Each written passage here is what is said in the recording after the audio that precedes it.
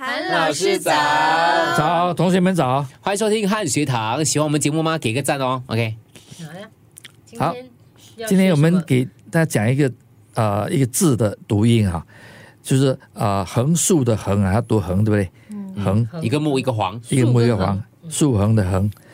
那么在发横财这个词语里面呢，不可以读横财。对，发横财我会读，发了一笔横财。对，意外的财富的横财。对，同样的意外的那种灾祸叫做横祸，不是横祸啊，横祸飞来，我会这样念。横祸飞来，飞来横祸都念横。所以除了它单独来念，它是念横之外，其他都是横。横是指一种意外，它从那个佛经里面来的。哦，佛经里面呢有讲到9种横死的一种说法啊，9种死法啊，你听啊，病死，那么因为你犯法而受刑，处死，死刑，再来被气死，火焚烧死，被烧死，溺毙，淹死，还有被猛兽咬死，被毒蛇咬死啊。再一个从悬崖上掉下来摔死。第8个被毒死啊，毒死，吃了毒药或者中的毒。第9个饿死。所以这种9种死呢是属于横死。所以老师那个也叫横尸街头。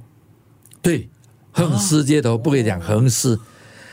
总之叫意外啦，或者是被人家杀啦、自杀啦，意外的一种灾祸啊，天灾人祸都叫横。可是老师，横尸街头对，不是横尸咩？就是说他的尸体别人家摆成一条直线的躺着的感觉。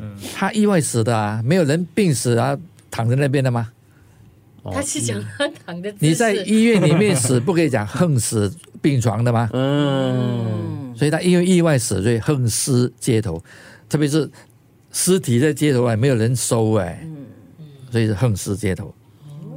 所以这个我们很少用横死家中的干嘛横死家中？比较少了，意思就是说，在公共场合，我们通常就把它归起为意外的那种种类比较多一些啊。家中的话，你比如毒死也是横死啊，中毒而死啊，比方说煤气爆炸或者煤气中毒横死家中也是横死啊。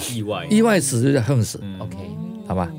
它跟横竖没有关系。意外就是横死。只要横财就好。横财对，发横财最重要。人有正财有横财，我正财横财都要。